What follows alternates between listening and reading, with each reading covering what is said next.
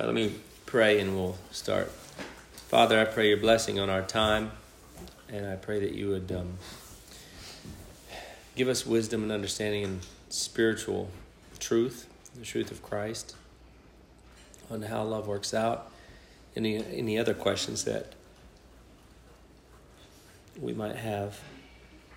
I pray that through this we would grow in the grace and the knowledge of the Lord Jesus Christ, to be built up, not tossed around, but have a clear understanding of how to apply ourselves in dignity and in honor and in such a way that is pleasing to you and at peace with one another and a light to the world. And so we pray in Jesus' name. Amen. Amen. What's the Russians say?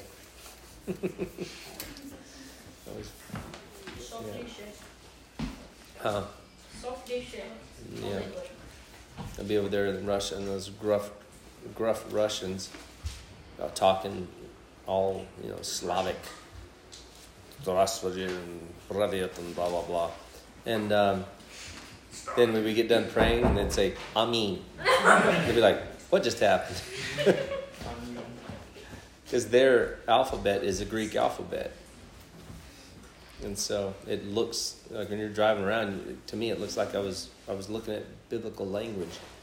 And of course their language is very different, but it's based upon the Greek alphabet. It's Grecian, it's not Latin, it's Grecian origins. So it's pretty crazy. So amen to them, their Russian word, amen is amen. Amen, it's their actual word. Let it be. So, going back to talking about love and what we're looking at here and how this works itself out, certainly in this text and in God's administration, we'll talk a little bit about that tonight. Romans 12, then? Romans 12. And we'll bounce around a little bit.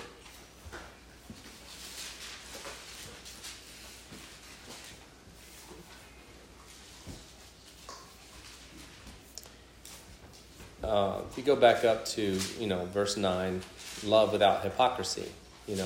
Hypocrisy is you're always wanting to get something in return, some aspect of some benefit.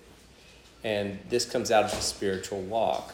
Obviously, if I'm presenting my body as a living sacrifice to God, then my body, which obviously everybody thinks the flesh is just all bad. The flesh isn't just all bad. People in the world can be very good. Fathers can love their kids, can love their wives, can sacrifice, whatever. It's bad to God, but that doesn't mean it's bad, right? Otherwise, everybody would be anarchy out in the streets.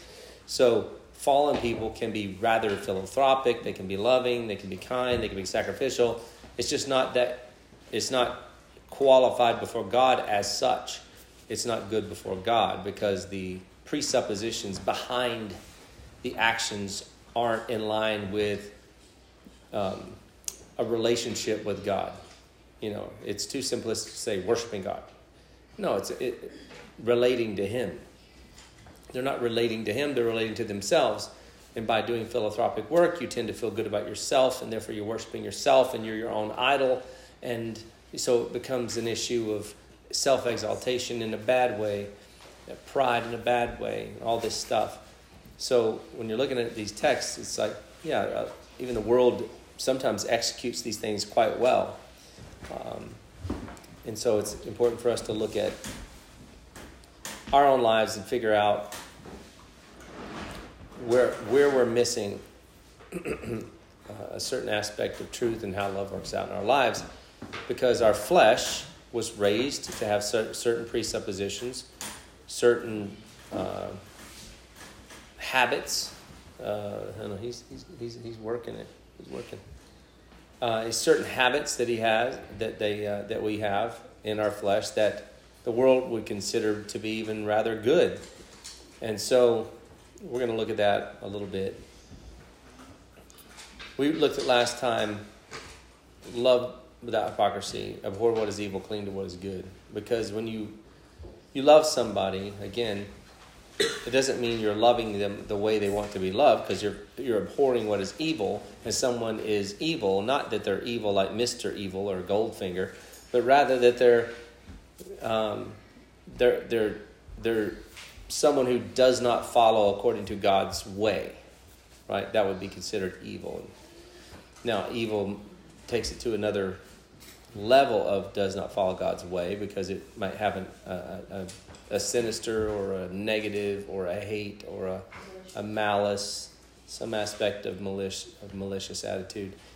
But evil, abhor what is evil and cling to what is good. So you're not going to love people who have that. People who have that predisposition, you're going to be a person who is going to stand against it. So that whole concept of love has no bounds, or love is without is unconditional, is obviously ridiculous. All love is conditional. Even a husband loving his wife or his kid is conditional. One kid threatens to murder another kid. The kind of love you give to that kid now becomes conditional based upon the kid's behavior and threats or whatever, which does happen. So all love is conditional. It's just that we don't often recognize the nature of our conditional love, because there's a certain parameter which we don't apply it. We just give leeway and tolerance within a certain parameter, and then they cross a certain border. We're like, oh no, I got to figure out how to put conditions on my love to this kid or this wife or this whatever. The context is friend. You see that in the so-called brother, right? In 1 Corinthians. There's conditions on how you love them. They don't get to be a part of the group if they're doing a certain kind of sin. That in that context, the dude took his father's wife and blah blah blah, which is not. It's not like, oh, how horrible. Well, I can understand how something like that might happen, right? Father's lost. Typically, men in that time married younger women, probably about the age of his son. She gets saved. He gets saved. He starts thinking, well, they're unequally yoked, and they got googly eyes for one another, blah, blah, blah, because she's cute and he's handsome. And next thing you know, he's thinking, well, we should be together because we're children of God, and you're unequally yoked with my dad because he's an evil man, and blah, blah, blah. And so you could imagine that somebody could talk themselves into that real easy. But it would be evil, nonetheless, because he is married to this woman, and you can't just go yanking her out from under him because he hadn't decided to leave or leave her. So, anywho, just saying, not making it justifiable for the guy. I'm just saying a lot of these sins that these people did weren't like they just right out, did horrible things. There's always this slippery slope of logic that, that people use to get their way, right? To get their way. They'll logically apply themselves, especially in relationships, in order to stay in a sinful state.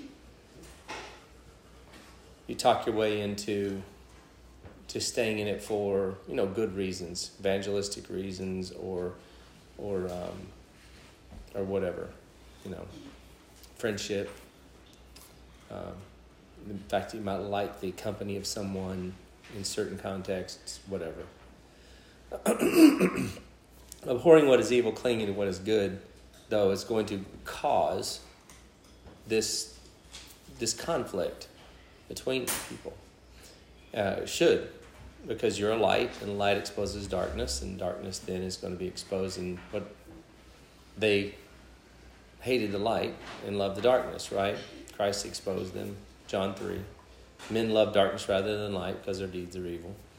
And so that's natural, unless God's drawing them and they get saved and then they love the light, right? 2 Corinthians, again, just by way of reminder, some of you read it, some of you maybe don't remember it. It says to the children of God, to those who are being saved, are an aroma of life, and to those who are perishing, an aroma of death. John 15, they hated you because they hate me, right? So if you live out your love appropriately toward God and toward Christ, the world's not always going to like that version of love that you're going to give, because that version is going to be exposing them as opposed to being quiet or affirming, or from their perspective, them. He says, be devoted to one another in brotherly love. And here's an interesting one. I want to back up and spend a little time on this one because this is important. Giving preference to one another in honor. Okay, now we get into a technical statement. Honor. What does that mean? Anybody understand what this is saying? What is honor based upon?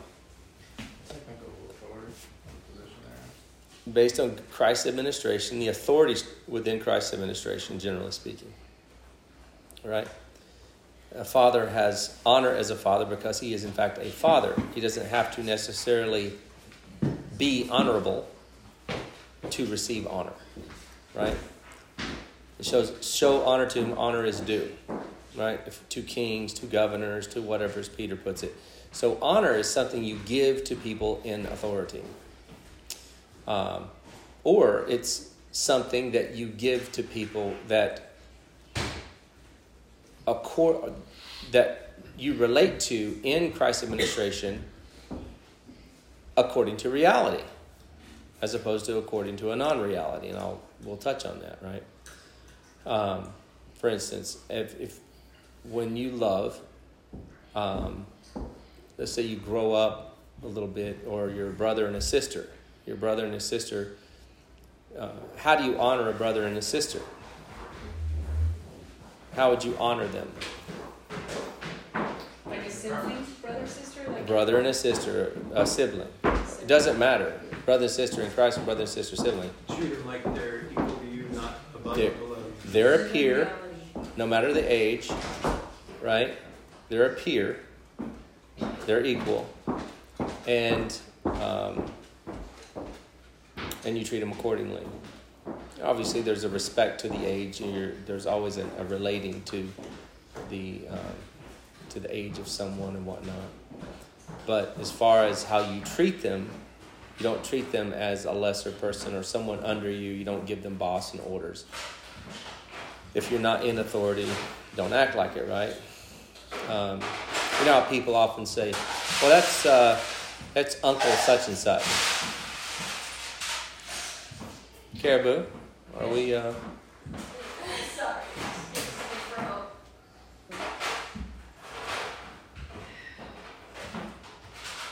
Nice one. This is the kind of stuff you need to do before we start, and then when we start, we don't get up and we don't do this. Doing a thing, and then Ellie asked me. I know. But you need to act. I'm just saying, this is stuff that Ellie can wait.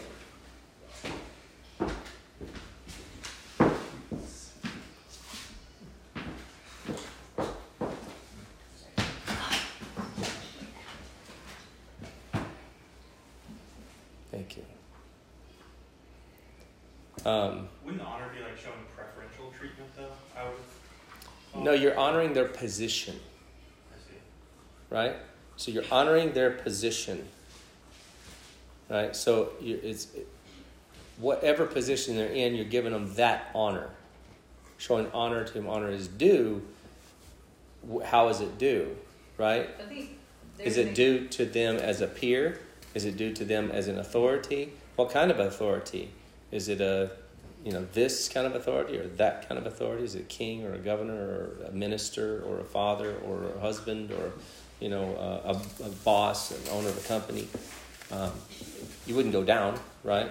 I don't honor my children. I don't honor my wife because my wife isn't in a position of peership from an authority standpoint. I honor her as a joint heir in Christ, but not as a wife.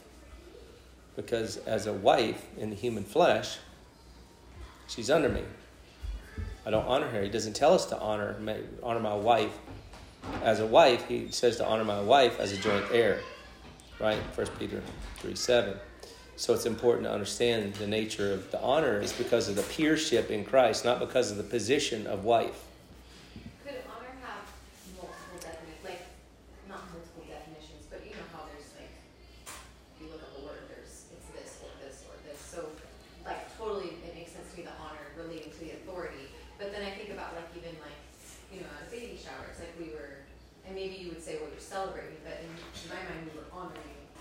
Alicia or honoring Lauren at the bachelorette party. Like there's I guess I sometimes see honor as like. No, you're loving her. You're not giving honoring up. her because you're not in anywhere. You're just celebrating. You're loving. You're that kind of thing. There's not honoring her necessarily. Maybe our culture certainly uses the word honor in all kinds. Well, they use a lot of words. The word heavy is the word both in Greek and in English, basically. Hebrew and Greek.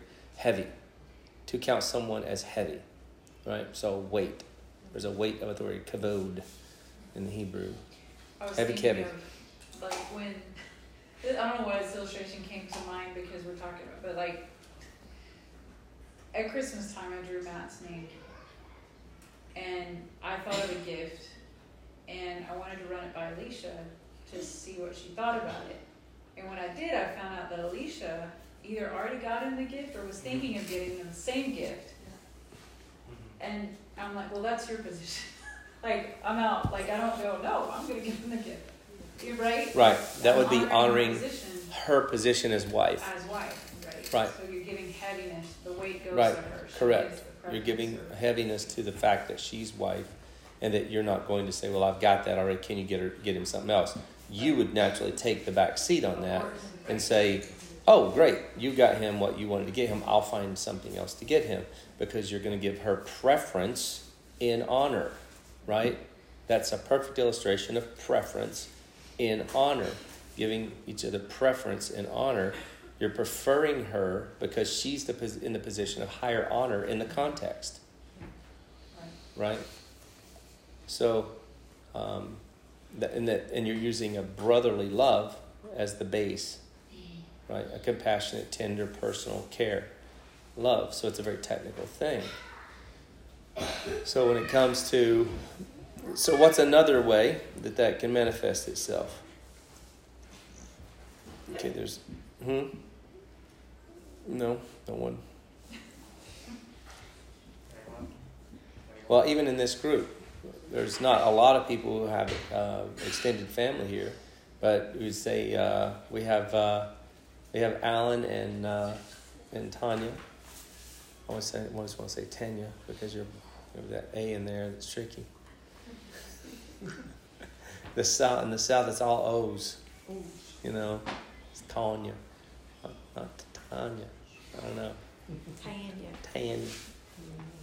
But I'm sure you could easily recognize the difficulty as a parent trying shifting out of being a parent and acting like a mother into recognizing that he's his own man and that he has a wife, right? And she's the caregiver. She's the one who's there to oversee his meals and his life and his direct all the support that he needs.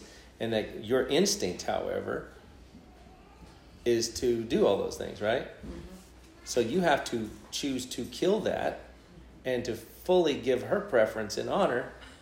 That the honor is she's his wife now. So she's now the new support that God has placed in his life. And you have to switch that over. And then you also have to recognize the same. That when you're chatting with people or whatever, that he's not a little boy anymore, and you have to relate to him as a man now rather than to your son, right? So that's a shift of like, I got to learn how to do that. I can't treat him like a little boy. I've got to treat him like a man, and I can't talk about him like a little boy. I've got to talk about him like a man, because now I have to honor him according to the position he's in now. He's no longer my son. He's now a grown man. Yes, I'm his dad or father from the lineage standpoint, but functionally speaking, there's no connection as far as come here, Timmy, let me spoon feed you, whatever. All those are memories now, right? So when you want to love somebody and honor, you have to think in terms of how to represent that person in honor amongst his life, where he's at in his life at the time. So, and that's difficult. That's a difficult thing. It's a different transition. I had to have that conversation with my mom. Oh yeah. Before we left, I I bet. remember saying to her, I know she didn't get it at the time, but like it was clear to me, like I'm not your daughter, because she would say my daughter this, my daughter that. I was like, and there was a sense of ownership, and it's one thing to say my daughter, but it was like it was in a context of like there was still that relationship there, and I was married to Greg already, and I said, like, I'm not your daughter anymore. And That was in Colorado, actually. I'm Greg's wife, was it? Yeah. I thought it was in Georgia. You started it there, but you had to say it clearer. Yeah. Well, you did say it in Georgia, but I think you had to reinforce it in Colorado. I remember because she looked out the window like, yeah. poor baby. And she didn't understand it, and I get it, but it was like the transition for her was hard, and I was trying to put it into words for her. Like, you have to start relating to me in terms of, I'm Greg's wife first, right? And I'm not your daughter that way anymore.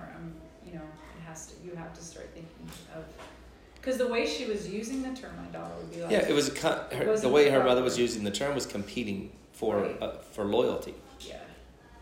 Right? She was competing for affection and loyalty. Yeah. She wanted you to be loyal to her and more affectionate to her than to me. Right. And so she was kept saying my daughter, rather than Greg's wife. It's like when That's the shift that has to take place in the your mom. brother. Huh? When Brad does something wrong, he's my brother. Yeah, when Brad does something, I'm like, your brother jacked it up. And what's so funny is when she does something, he's like, your wife. Your wife. You know, he doesn't say my sister. It's your wife. Keeps changing stuff on me. So, rather than this, anyway. It's funny. Yeah, just defer it out. Like His blame sister, that when I do because, Huh? like blame it on the person they're related to. Yeah. Away from him, away from like yourself. Yeah. Self-connection. Yeah. But anywho, giving preference to one another in honor is recognizing the technical position someone's in at the time, and as opposed to the relationship you formerly had with them. And again, that's a shift.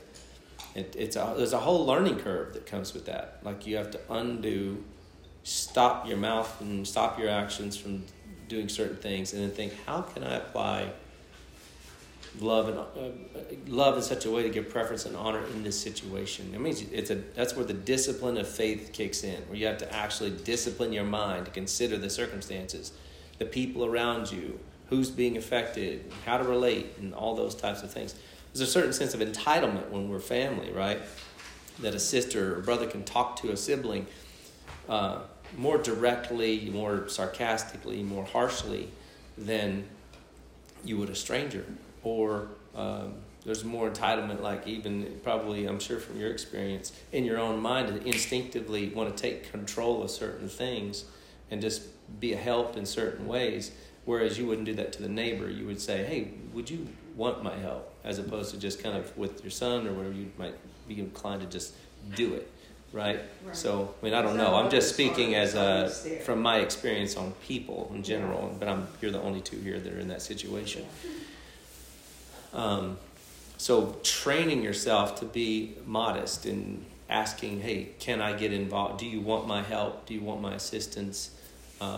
Keeping a little bit of a distance between you and your son, so recognizing that that's Lauren's position and all that kind of stuff, you know what I mean, or whatever. So things like that, that's what this is talking about. Like that's what it's telling us to provoke our mind to understand. Say there's brotherly love, give preference to one another in respect to the honor, the position of honor that we have. So anyway. What are we giving preference from? Like, right, you're preferring one another. You're preferring the person, like she would have to prefer Lauren's will over her own. She would have to prefer Alicia's will over her own, because she's looking to the person who's in the position of honor. Yeah. Like, she has the position of honor of supporting him. She does not. And so therefore, she has to stop her will and prefer this person, her will to be done rather than her will to be done, in order to honor her. Yeah. Right? Yeah. So respect to honor. Because you're looking technically at the relationship before you. Yeah. In respect to the position. Yes, to the position. You're giving preference in respect to the position. Yeah, correct. The thought that came to mind, that is a context that we're all in pretty regularly, is just being in each other's homes in terms of whose home is it. I don't know, maybe that. Yeah. That's the honor. Absolutely. Who's when we're at Tony's home, he's in the position of honor to be given preference. He is. In terms of the home itself. But then I'm in the position of honor higher than that. Right? because I'm a minister.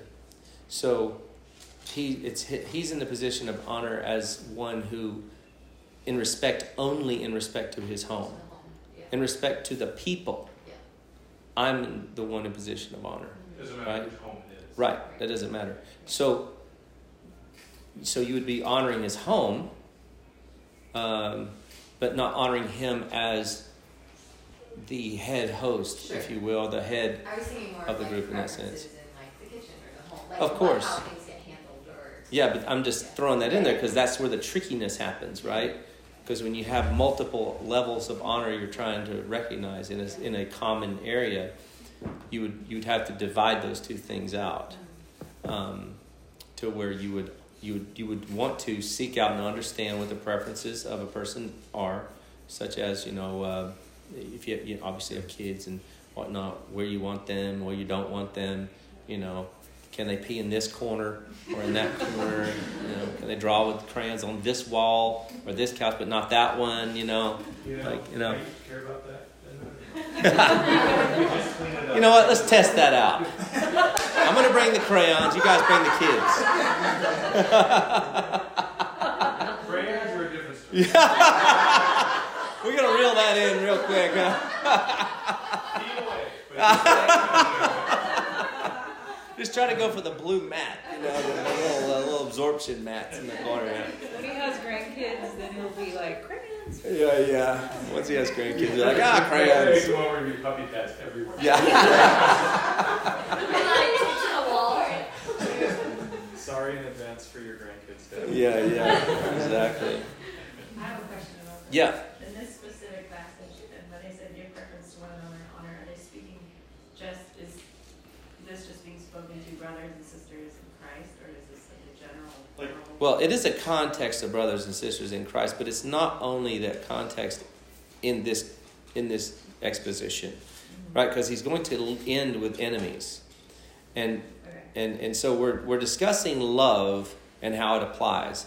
Now, how you would divide that down, it would become more intricate toward an unbeliever as opposed to a brother, as opposed to a mature brother or a so-called brother or whatever. So you have to take and divide that out in your own mind and use other scriptures to give you guidance on those types of things. You don't really need other scriptures if you just think, Right. But it's nice, you can go to Corinthians or you can go to Colossians chapter 3 or whatever, and you can find other places that give you little lists and how things work out. But it's not just talking about, not just talking about, here you go. If you need, I need a bobby bag. There you go.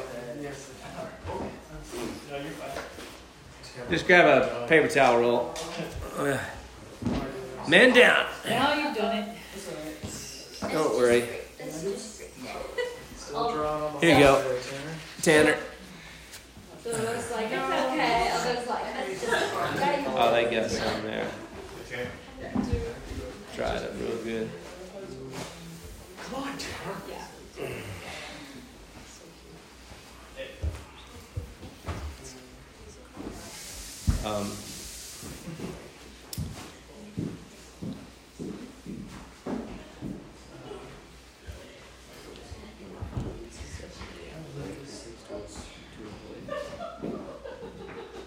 Man down.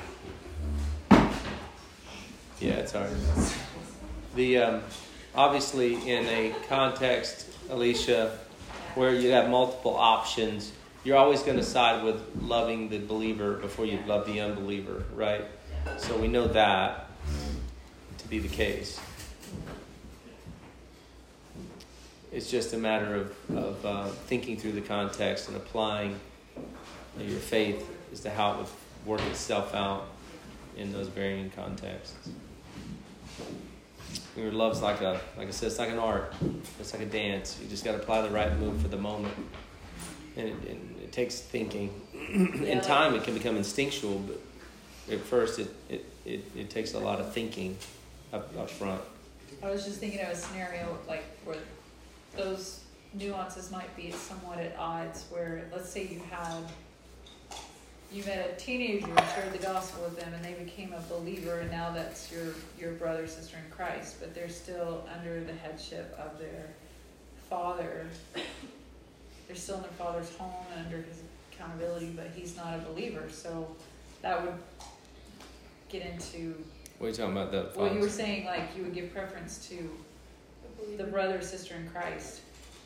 But if you, for example, had or like, but that's a wife technical who's- position of high authority, right? So it's a Because technical, because that's more technically based. If you're in the actual, under the actual, domain of someone, like a wife with an unbelieving husband. Like Right. if she's your sister, she's still in a technical position of honoring her husband, and you would also be honoring him as her husband, as head.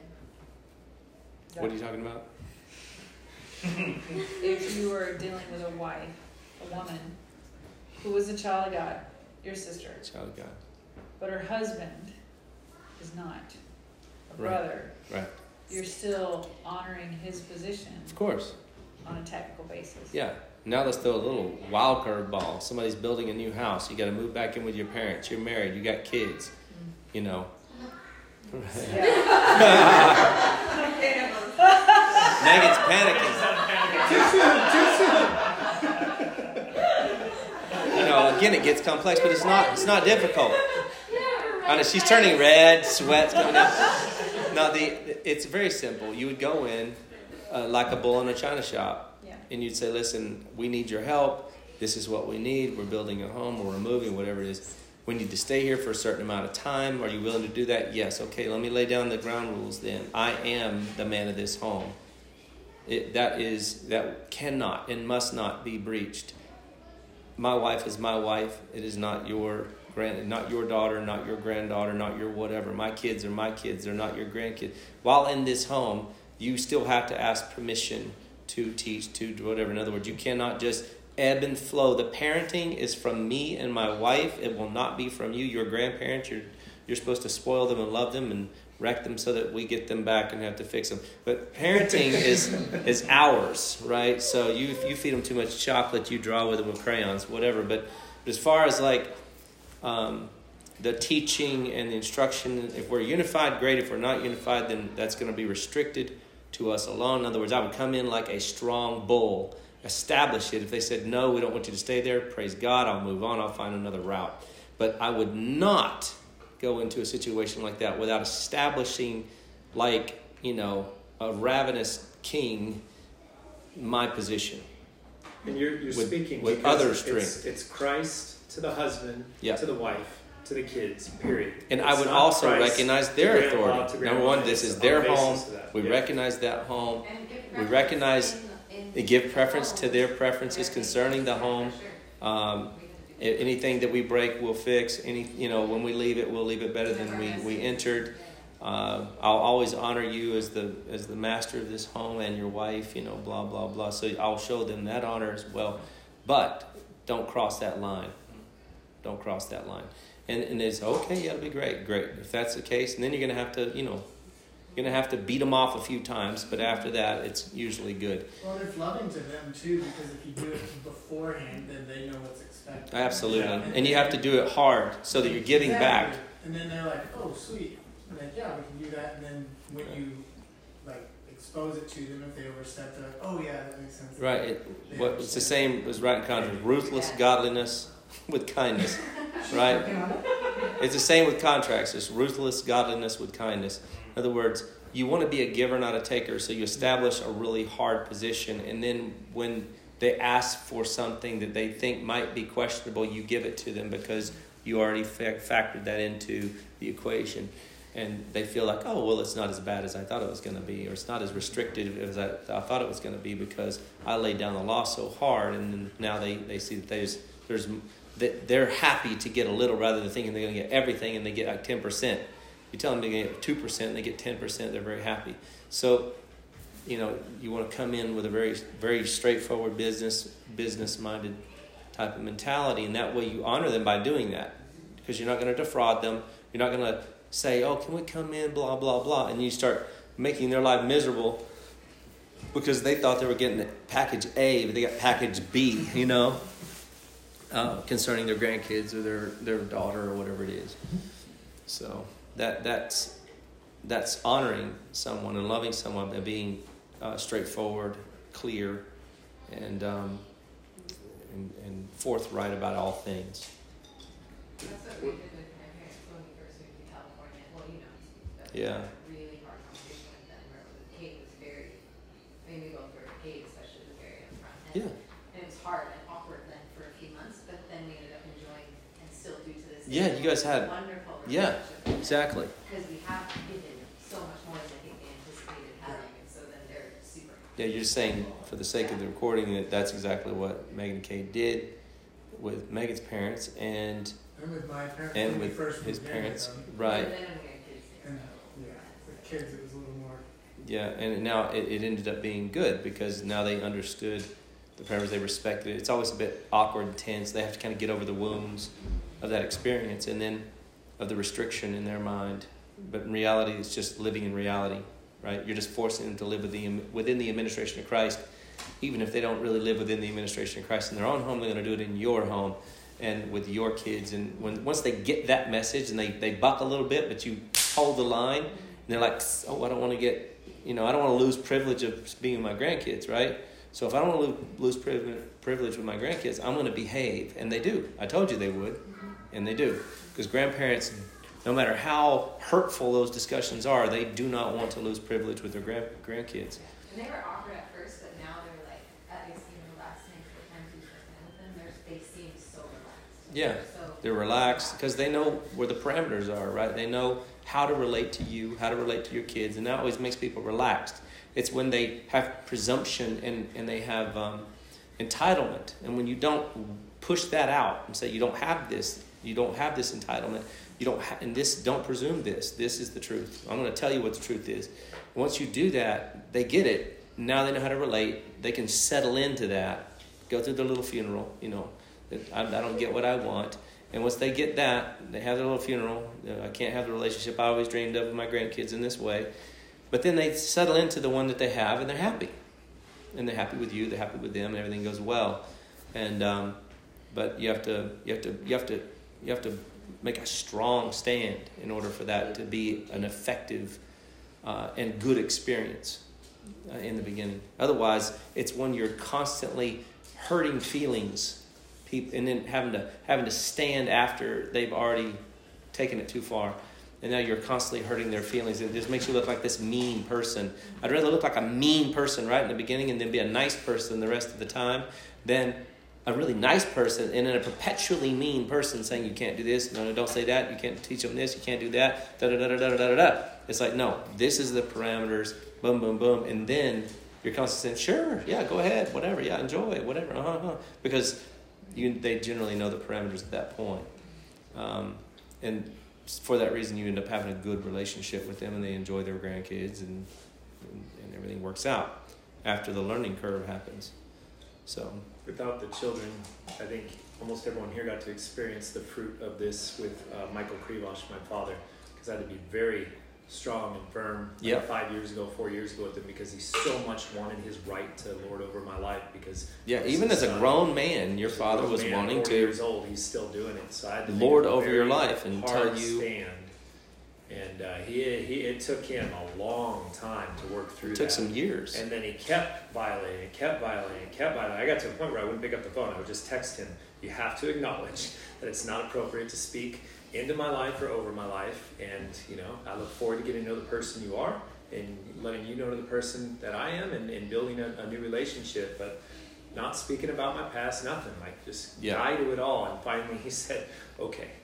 Yeah, once you had to, and that took some years. That took a long time. I'd say 2 years. At one point, I called you. I was so frustrated. You're like, I hope he calls you every day until you work out your faith on this one. Yeah, Andy was all mad, and I was like, hey, dude, just all you got to do is keep telling him the truth, and all that was doing was embedding it in you. Yeah, it was the trial you needed to remind you of that truth. Yeah, right, and give you the experience of being successful. And you see, it might take 2 years. I think it took 2 years. Yeah, and like you said a few minutes ago, how he related to me is all that mattered. How he related to his other sons and his daughter didn't matter. That's irrelevant. Whatever you do he with can them treat them however he wants. But with me, this is it. I go to God for my wisdom. I'm not going to receive it from you based upon what you think you need to give. And if I ever need help, I'll ask. He always said, if you want help, I'll ask. I'll let you know. But anyway, after that shift, We had the best relationship. Yeah, he had a lovely Last couple of years. relationship. And I think you all got to hang with him that day. He was happy, he was joyful, he was Yep. at peace. He was He like, was wow, chill, this relaxed, is not cool. I'm uptight, gonna hang out. had a good time. And so Pleasant even to fellow. the point of his passing, it was a blessing to having experienced that side of him that unfortunately his family didn't get to experience. Yeah. And like he found, even without the common faith, he found a joy in that structure Right. that he hadn't experienced. Right. It's an interesting point because, like, as a parent, I can imagine, like, watching Grace grow. Like, she's in her home right now, right? And I know about everything about her life, but there's going to be a point where she's out of her home. She's experiencing things. I don't see her every day. We don't brief every day like we do now. Like, I have no idea what kind of person she's becoming, and I can't relate to her on the person that, I've always known her to be, because she's becoming who she is in that moment for the rest of her life. So it's like you're always relating to that person on the basis of Right. As a mother, you who tend they are to, now. wherever they left off, it's like it's a burned Right. record in your mind. Like, oh, that's Gracie, I know 22 everything years about old. you. I know She's what your 40. preferences are. Right? I know what you There's like. a and ton how you happened live. since then, and she's Yeah. changed preferences, and she's changed flavors and everything. And you're still like, oh, Gracie loves it. It's like, no, dude, wake up. Yeah. There's a grown man now, grown woman. Right. You don't know them like you think you do. You have to start over and get to know them again. And it's really good if you are self-aware of that when they leave. Then you can continue to open your mind and learn about the person. But if you're not self-aware of that, trip up. You become that person who, such and such, they just love such and such. And like, oh, geez. Still knitting her the I'm same not color 16 sweater years old for every anymore. Christmas. You love that. They love those, they love whatever. Oh, she loves that orange sweater. Yeah.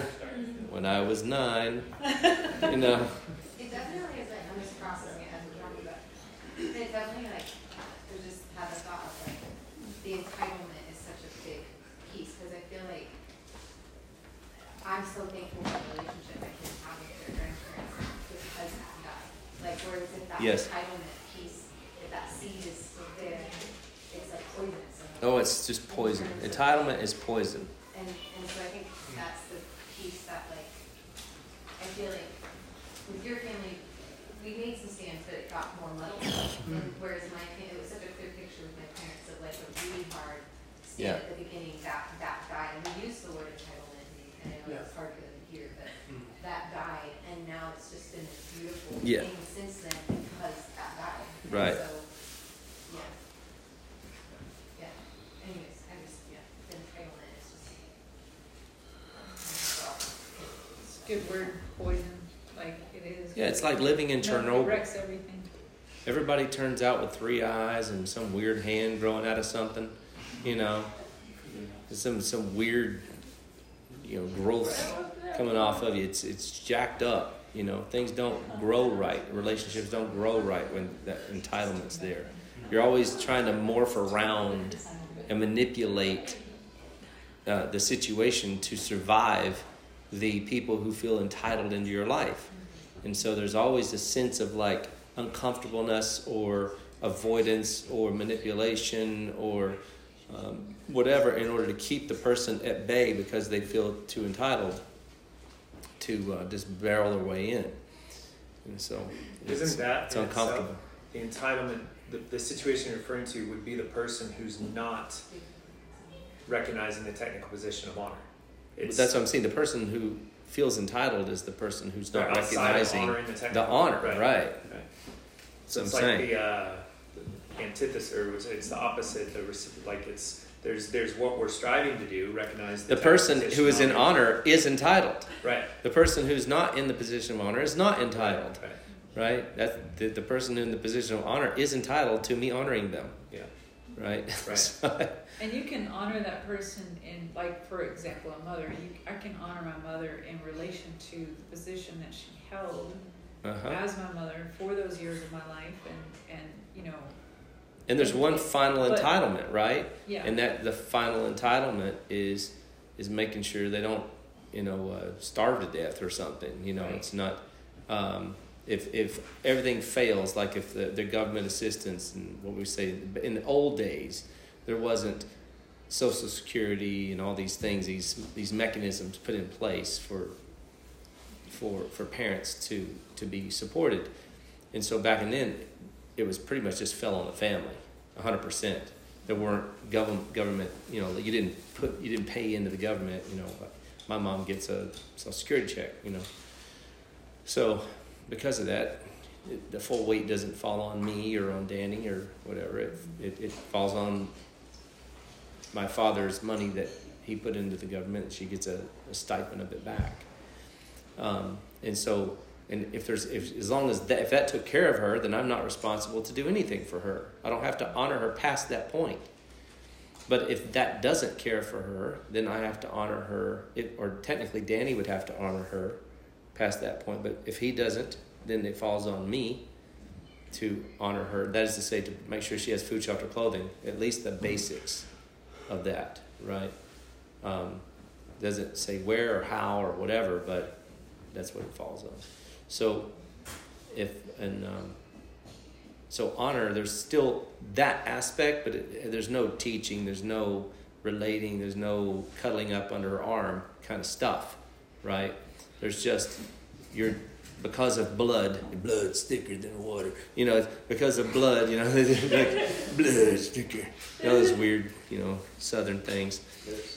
Because of blood, you, as God says, you know, you would care for your parent where they technically needed care. Not extravagant, whatever, but like my mother, or a lot of parents don't deserve high honor treatment because they weren't honorable people, right?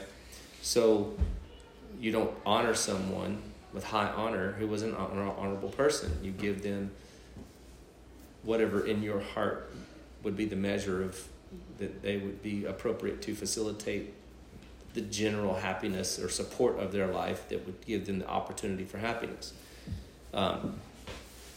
So anyway, all that kind of works itself out based upon the circumstances and people and how much you have and blah, blah, blah, that kind of thing.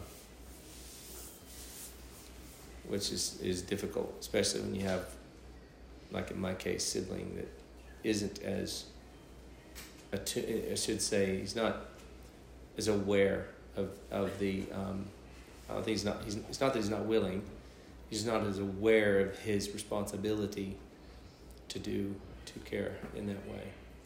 Is Danny older? He's older, yeah, by 5 years. So you see the oldest child is that That's what the Word of God says. Yeah.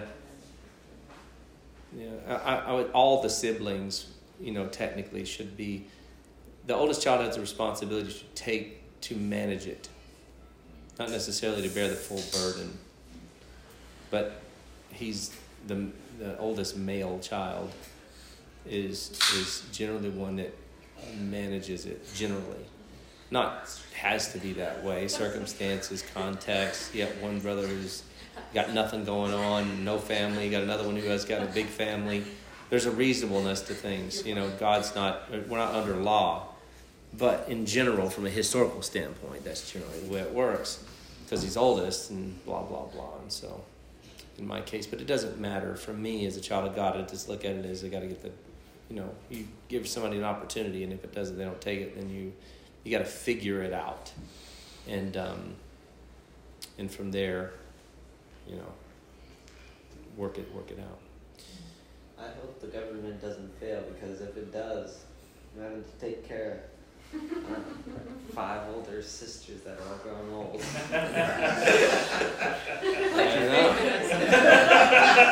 Amen to that, brother.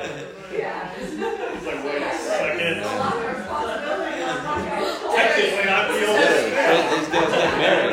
You don't want to fall on your shoulders. He's Jeez. the oldest male in the family, so I know you don't want these old maids to come knocking on your door. Comes for the poor. Coming all blind, like blind. Because of Ralphie. Ralphie. Oh, Gracie, come in. How's he doing? suddenly you have an interest in vetting all of their husbands. You're like, what kind of job do you have? All of a sudden. Do you have a retirement thing? What kind of inheritance we're looking at here? You're like, man, my little brother's sure interested in my retirement. Yeah, my inheritance, retirement. What's your lineage? What's your father's name? Got any debt? How much debt you got? You How know? safe is your job? Yeah, how How safe do you is it? tend to, how many children are you tending to have? Yeah. That's so funny.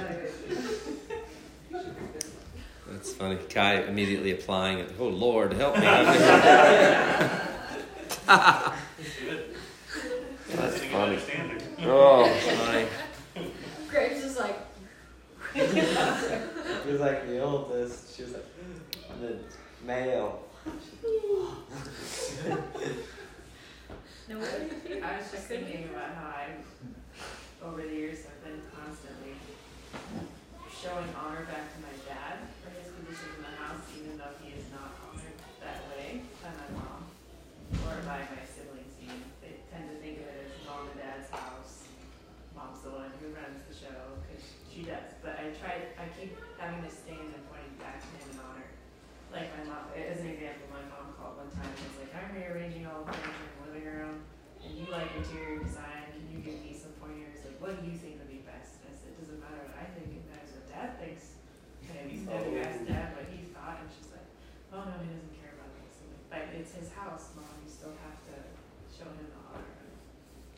I can talk to you about it as long as I know Dad doesn't mind. You know, like it's going to facilitate his happiness as opposed to just you're disregarding him.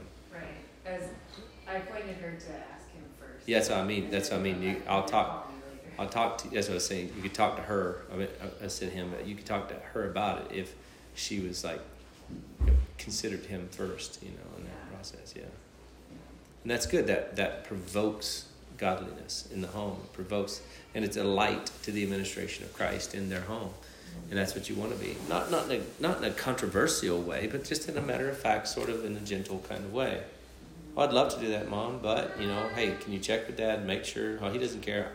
I know you say that. Have you talked to him? No. Okay. We've got to make sure and love him, right? We want to honor him, right? We want to make sure he's happy. He's the one that God's put him in a position of honor to be cared for by the wife first and foremost of his own happiness. So I would imagine you want to do that, right? Right? Okay, yeah. So once you ask him what his preferences are, and then when you figure that out, then you call me back, and we have now a parameter, because he might say, well, I don't want the couch here, but I don't mind if it's in any one of these three corners. So now once we have a parameter, now we can talk, once we know where the parameters are. And so, kind of coaching someone along by saying, right, don't you want to, yes. Okay. She's going to say she's going to agree, even if she doesn't agree. Well, yeah, she gives me the Christian response. Yeah, the Christian response. Oh, yeah, of course. Oh, yeah, absolutely. 100%. Which is, of course, why you've chatted with him and made sure you've talked to them first, right? No? Okay. Yeah, okay, you're hanging up now. Yeah. So any questions on all that? Nope. Any questions there? Any other context you want to discuss? The question comes to mind is like looking back, like in terms of my mom, for example. No ice chewing. Go ahead. Like, I guess showing honor for a relationship that we had in terms of it's past and it's over, but in terms of like what it was. It's not really showing honor, I guess it's speaking well of or remembering the context in which I honored her up to a point. What are you talking about? How far back should I go? Oh, shit, probably. I heard everything, but just in case, repeat it off. Well, I was trying to, I didn't get the connection, like explain. So you have a context where a person is to be shown honor. Okay, context. And that context ends. Yes, it ends. For example, my mother. Yes. Right? And so relating to her in terms of something that is in the past and over. There's a difference between respect and Grace. honor. Yeah, like what would you call it? It's not honor. Right? Well, like It's my two respect, dads. Yeah. I had my biological father, who I never respected and was never worthy of any remembrance or appreciation of honor in Right. respect to how he fathered me. Yeah. Then I had my stepdad, came in at 12, 13 years old. I just did the post on today. He took on this teenager and loved my mom through all that stuff, and it's like, okay, I showed an appreciation for him. Yeah, today. so it's Thank not you. really Thank showing you honor. for loving my mom. It's appreciation. Yeah. I appreciate speaking Just- well of. Speaking Of course, well, speaking well of but appreciation. two different Reminiscing. relationships where I had a good relationship with my biological father, but not based on remembering the past of stuff, but just, hey, he is my, you helped encourage me, he is my blood relative. Must have been hard on him during that Right. time that he ended up going into different directions. Show some compassion for him. In other words, figure out what I need to do to let it pass and just Right. move He's past a that. person. And then I could relate to him based on who he was today. And we had a good relationship. And then my stepdad, still working to do that as well, but also, hey, thank you for your service. Thank you for being my stepdad. Thank you for taking me on. So that So appreciation. if just you communicating. remain, You're in that- recognizing, you're giving him the honor that he deserves, right? Your father, just because he's your father, and your stepfather because of what he did as well. And so you're trying to, your father, you're just trying to understand as a human being, right? Because he didn't really deserve any honor outside of that. He hadn't done anything. He hadn't done anything magnificent for you. I don't know if he provided, did he give us checks or anything? No, that was where a lot of failures came later in life. Yeah, so whatever. So you're just trying to honor him as your father, and that was what we were going through. Is you got to love him and kind of let all the past go, and just get to know him as a person. And once that happened, then it's like good, right? Your stepfather, you honor him according to the fact that he took you under wing and cared for you, and He provided for you, and all those types of things. And so constantly being grateful for him and what he did, and appreciative of that verbally. But you don't owe him anything. There's not an entitlement. That's part of how the administration works. He's entitled to make sure you get food, shelter, and clothing. If he takes on the wife with the kid, then he's entitled to care for the kid, and there's nothing owed. Right? In the same way that, No, I was going to say, you don't owe to take care of him when he's old. We don't owe it. It's that's what you do to honor and love someone, not as an owing, not like an IOU you have. But dude, like today I recognized him for the honor that the position he had in my life at a certain time. Right. Absolutely. But if I was just thinking then in terms of maintaining a healthy relationship, You kind of get there. but like if you're still relating to that person and in terms of having a healthy relationship with that person, if one or the other is still going back to the previous relationship the way that it was, like if you're still talking about, you're not getting to know the person now outside of this relationship that you had in the past. Does that make sense? Mm-hmm. It's not really healthy because one or the other is not living in terms of the current reality. Right. They're living in the past and what it was, but not really developing anything in the current. So like in the body of Christ where you have those relationships that have, like hopefully she'll be around for a while, but like I still have to not live in the old relationship. Amen. Did you get what I was saying? Totally understand it, but you already said it, and so that was just part 2 of the same thing. Right. Amen. Amen. That's right. There we go. Anything else I can help you guys with? Yep, appreciate it. Another area then, right? All the areas are on the floor, but another area is of giving a preference to one of the honor is, of course, if you get married, right? A woman can marry a husband, but not marry a husband, right? Happens all the time. Explain. It's the presupposition by which you join someone. You're either joining them because on a worldly premise or on the premise of Christ's administration, recognizing that you are hupotassoing as a woman. You're saying, my faith is this person's a child of God. I like the administration they're under in Christ. I like the pursuit they have. I admire their faith. I see they're mature in ABC, and I am going to by my faith, put myself under this man and fully subject myself to them, accepting both their strengths and weaknesses, their moments of victory, their moments of failure, and trusting that God will work it out in that man to bless me. And I'm just going to support him both through the successes and failures and let God work out the details, as Sarah did, right?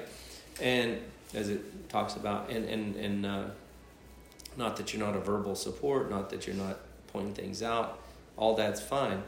But it's the full commitment of a woman to say, I'm fully 100% this person's wife, and I fully support this man 100%.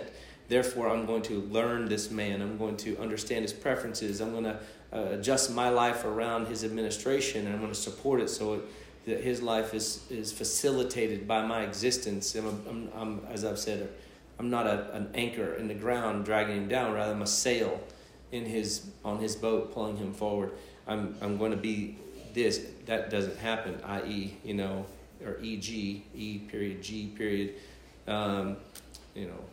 Andy's last situation, where you have a person who marries on the presupposition of a human concept of what marriage is, that you're just getting a man to facilitate your life, and the woman's getting a man not to subject herself under and give up her life, but rather getting a person so as to support the ideal life, the Barbie doll dream house that she in fact has had since childhood, and now I've got it in this person, and now I've got to somehow manipulate this person into staying within the parameters of what facilitates my life as a woman. And this is very common, since this is the way Satan has designed the world to communicate and build up women to think. They don't understand that a man is a bride to Christ, and a man who's in Christ has to give up his life fully to support the administration of Christ. And the woman is mimicking that in order to support the man supporting Christ, because Christ gave up his life to support the administration of the Father. So the man then dies to his life and gives it up for Christ. The woman dies to her life and gives it up to the husband. And the children fully do the same in order to support the parents while in the home. So it becomes a consistent line straight to the Father of support to the administration of God by facilitating Christ. The man dies to his life. The woman dies to her life. The children die to their life so as to live. Because if you lose your life, you find it. You find it. Right? So this has been, for me, the biggest hurdle for most people when it comes to marriage is not only the man understanding that that he's not, maybe understanding his hypotassal position under Christ, but from an earthly example is just the women bringing in the presupposition of their worldly thinking, regardless of Christian or not, their worldly thinking into the marriage, and not giving the husband honor, whether they like him or not. You can marry somebody and realize you don't like them afterward.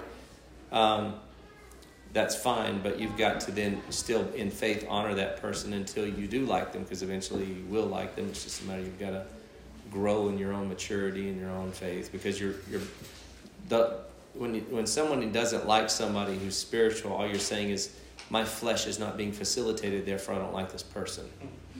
That's what you're saying. You say, my flesh is not being facilitated, therefore I'm not happy with the person that I'm around. And so once the flesh is no longer heard and the spirit rules the flesh, then that statement goes out the door, and you begin to appreciate and like the person that is in authority over you. And so that's true whether it's a minister, that's true whether it's a husband, that's true whether it's a mother over children. Does that make sense? That's why this text is, when we talk about the comprehensiveness of this statement, it's so profound. We take it whether it's from an employee toward an employer or whatever context of authority is there. Its issue is one of honor and giving preference based upon the honor that's there.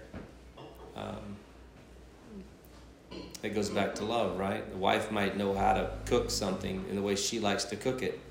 But if the man doesn't like it that way, it doesn't matter how glorious it is. And if 98% of all the people on the earth would rather have it that way, if the man doesn't like it that way, then she's not honoring him by not giving him his preference. Why? Because she doesn't feel fulfilled, because she doesn't get to, make her special hickey-mahoo-hoo the way she wants to, right? He just wants something simple, and she wants to make some complex thing, take 4 hours to do it, mess up 500 dishes, so you have this wonderful meal that you don't even care about, when you could have used up one pan and one plate and got her done, right? You know what I'm talking about there, Kate? Yeah, just a little bit. Yeah. I'm just trying to stir up trouble.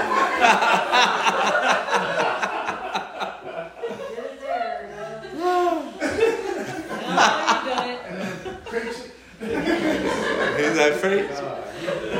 He's like, what? What are you talking about? He's like, keep going. That was supposed to stay in the men's meeting. I'm talking about him. I'm talking about just many different circumstances that I've run into. They're funny like that. Huh? Well, I don't know. But no. We've never had anything like that. No. Certainly we have, where I'm very simple. Beth likes to be complex. I understand why you didn't like garlic in your eggs. I thought that was such a great idea.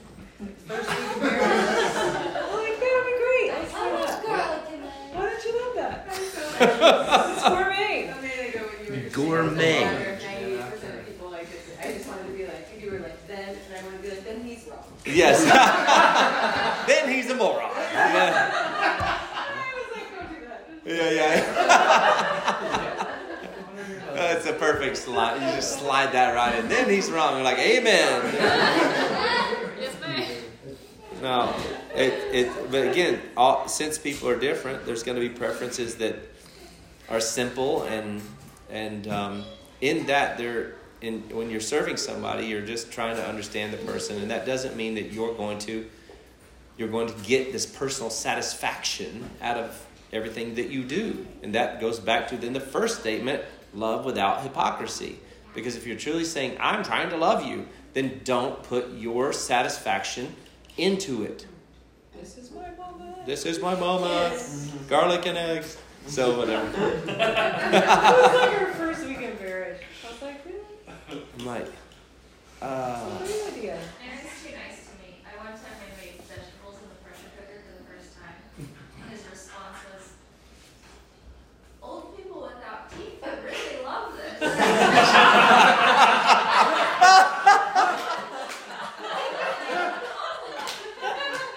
you could step this through a straw. If I was an addict, I could just gum it down. You nailed it. If I didn't have teeth and I gummed it to death, it'd be great. Oh, golly, that's hilarious. It was like the kindest thing, and I was like, wait, what? Didn't expect that humor to be in there. Yeah. So, anyways, this is like something you can think about quite a bit on how does honor work itself out. Oh, it's in there. In various contexts, right? How does honor work itself out? Based, who is this person to me? So forth and so on. Anybody have any questions on the wife thing, or kids toward parents, or what? It's all pretty clear around here. It's clear as mud. Got a question about the loving without hypocrisy. We had a conversation, you and I, in the last day or so about the context of someone who was loving with hypocrisy, communicating with hypocrisy, and then talked to the Joseph family last night about that same discussion, but a follow-up discussion with the person. And it hadn't been articulated out before, but I said to the person, who is in a more reasonable state. Look, you're loving with hypocrisy. You're communicating with hypocrisy, and it's important for you to understand that as loving as you think you are, like, and this is what came out of my mouth. Believe it was right. Let you validate it, but important for you to understand that there's no act of love that you will ever do that is based in human love, that is hypocritical love or human love, that will ever receive a reward in heaven. Nothing.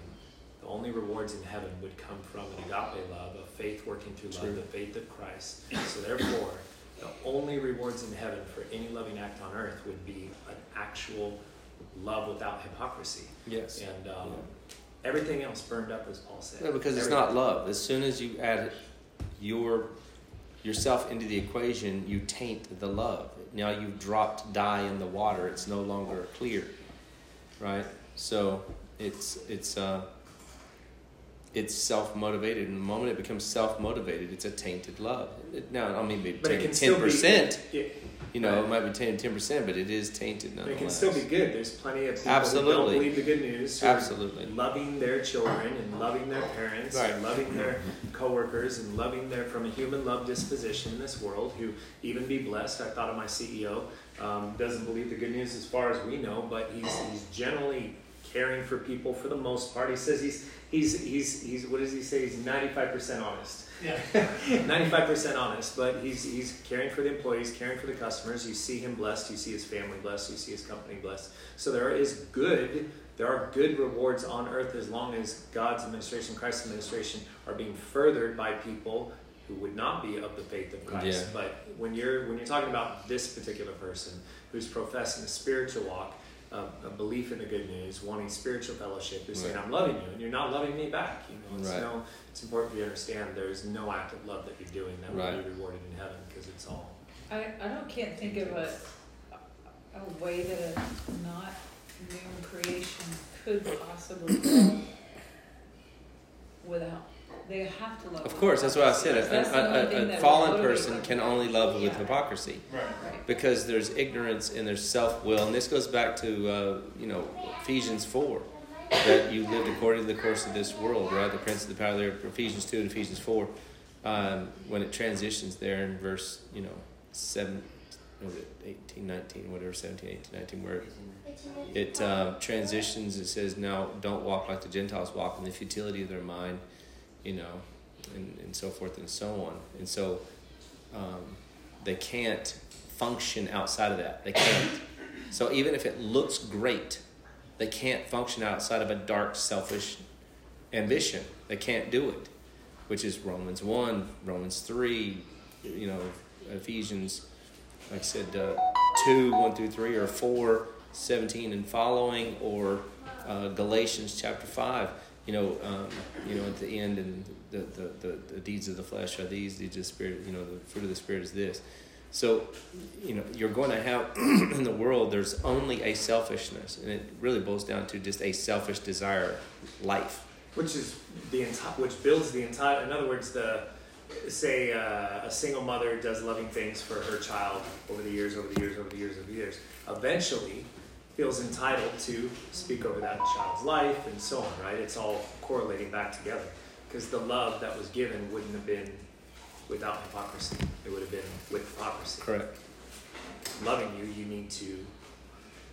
Right, but as long as you know that that's the way a pagan works, then you can work around that. You can still say, thank you for your love. Yeah. Because you're loving them for the love of a pagan. You're not loving them for the love of God. Right? You're not complimenting them.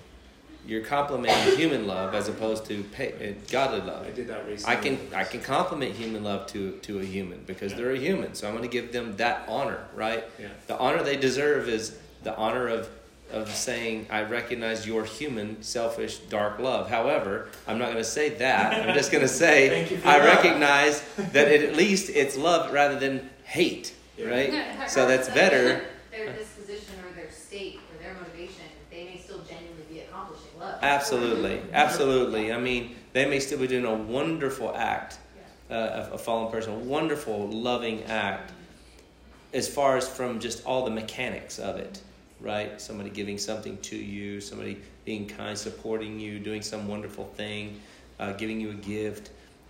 It's the motive we're discussing from God's perspective. But from our experience, sometimes a human act of love can be more grand than a pagan. A pagan act can be more grand than a believer's love if they're immature. Because a mature unbeliever can act more godly than a immature believer. Yeah. So that falls under the same, like, so my family will say, like, that's what family does, or like there's this Right. entitlement as That's- family. That's like loving with. Well, that's obligatory obligation love. Yeah. That's my Law. No, the funny thing is it becomes entitlement when they expect it back.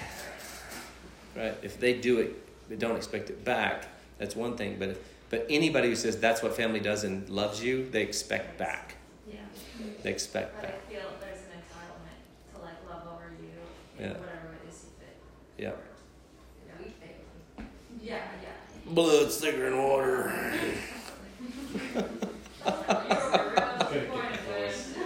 Blood.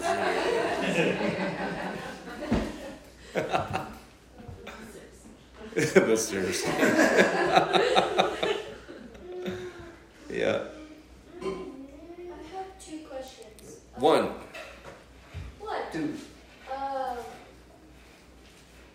So if like, let's say outside, she wants to play something, I want to play that too, and I want to love her, and we go do it, would that be considered hypocrisy? What do you mean? Not if you want to. Not if you want to do it too. Yeah, I'm saying if I want to do it too, and I want to love her, and But she wants to do it, and you want to do it both. Yeah. I think she's thinking of hypocrisy as No, loving yourself. because that's just saying you want to do it. That's what Kyle always told me it was loving yourself while loving another person. No, that's just But that's Kyle that's always that's told me that's it was. that's wonderful. If you want to do it, and she wants to do it. That's called perfect scenario, right? Best case situation. Yeah, but actually we said the exact same words at the same time. Would it Best case depend on who situation. initiates it? Because if she's deferring to the other person's preferences, and that person says, "I'd like to do this," and she's like, "Great, let's do it," right? Well, she So says, she's "But I want to do deferred, it then too." it was loving. But if you have if it's initiated, Ellie goes up, "Hey, I'd like to, do whatever you want to do.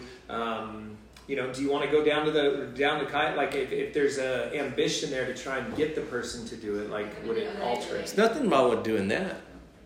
There's nothing wrong with trying to provoke someone. So then it would go, take it out of that context of the gift giving you've done. So I want to get you an epic gift that you really love, so I buy you a twosome golf tee time, and I tell you that we can go whenever you want. Sure, right. That's presumptuous. And that's what Kyle's when referring to. David said, don't, Lord, keep me from presumptuous sins. That's a presumption that I want to go with someone. I was thinking more of like, even if I knew you golfed, but it would be I'm loving you but loving me at the same time, like Right, to of what course. Billy said, Kai's words. And it's fine if that's the gift you want to give, but you are giving it with, and you could say, hey, I'm giving you a gift, but I'm doing it so that I can spend time with you, which is selfish, but that's okay because that's what I want to do. They speak like you know what? Be straight up about it. There's something that's okay. You're proclaiming the parameters of your love. You can get around that by just giving the gift of one tea time. Right. Then you go, hey, gift of one tea time. I'd love to go with you. No, by the way, I have the same tea time. Completely separate than you, but we're in the same group. What do you know?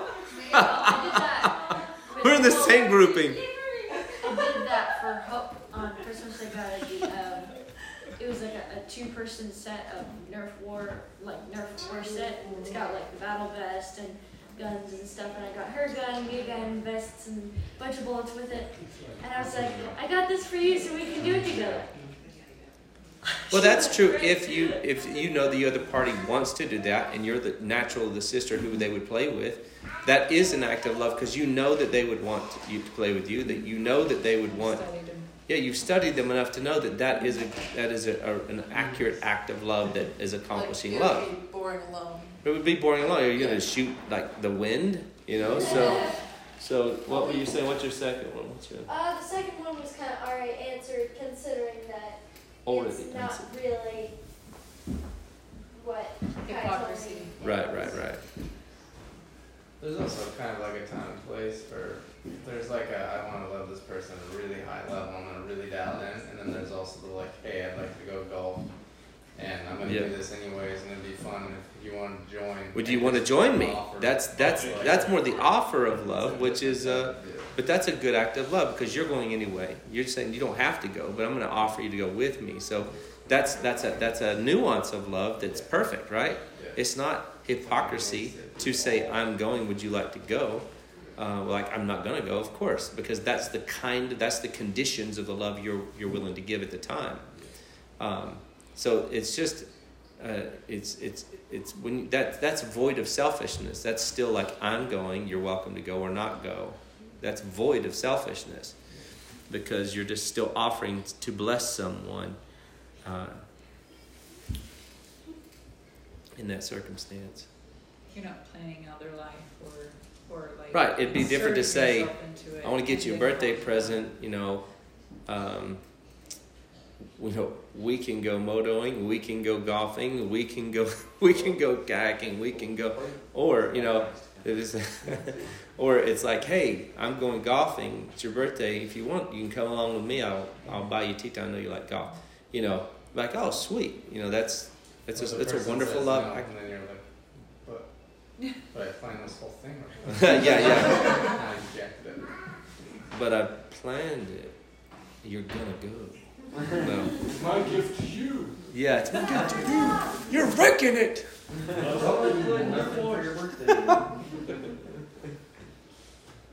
So. It's a good discussion. You understand, Dan? Makes sense to you? Yeah, I'm ready for life.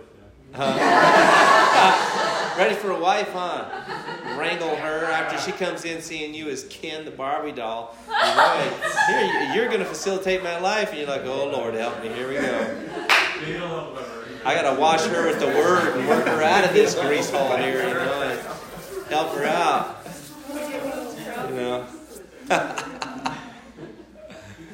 That is the challenge of a man. That's why you have to wash him with the word, because that is they're victims. Women are victims of Satan's world. And God saves them out and transfers them into the kingdom of his beloved Son, and then he hands them to you.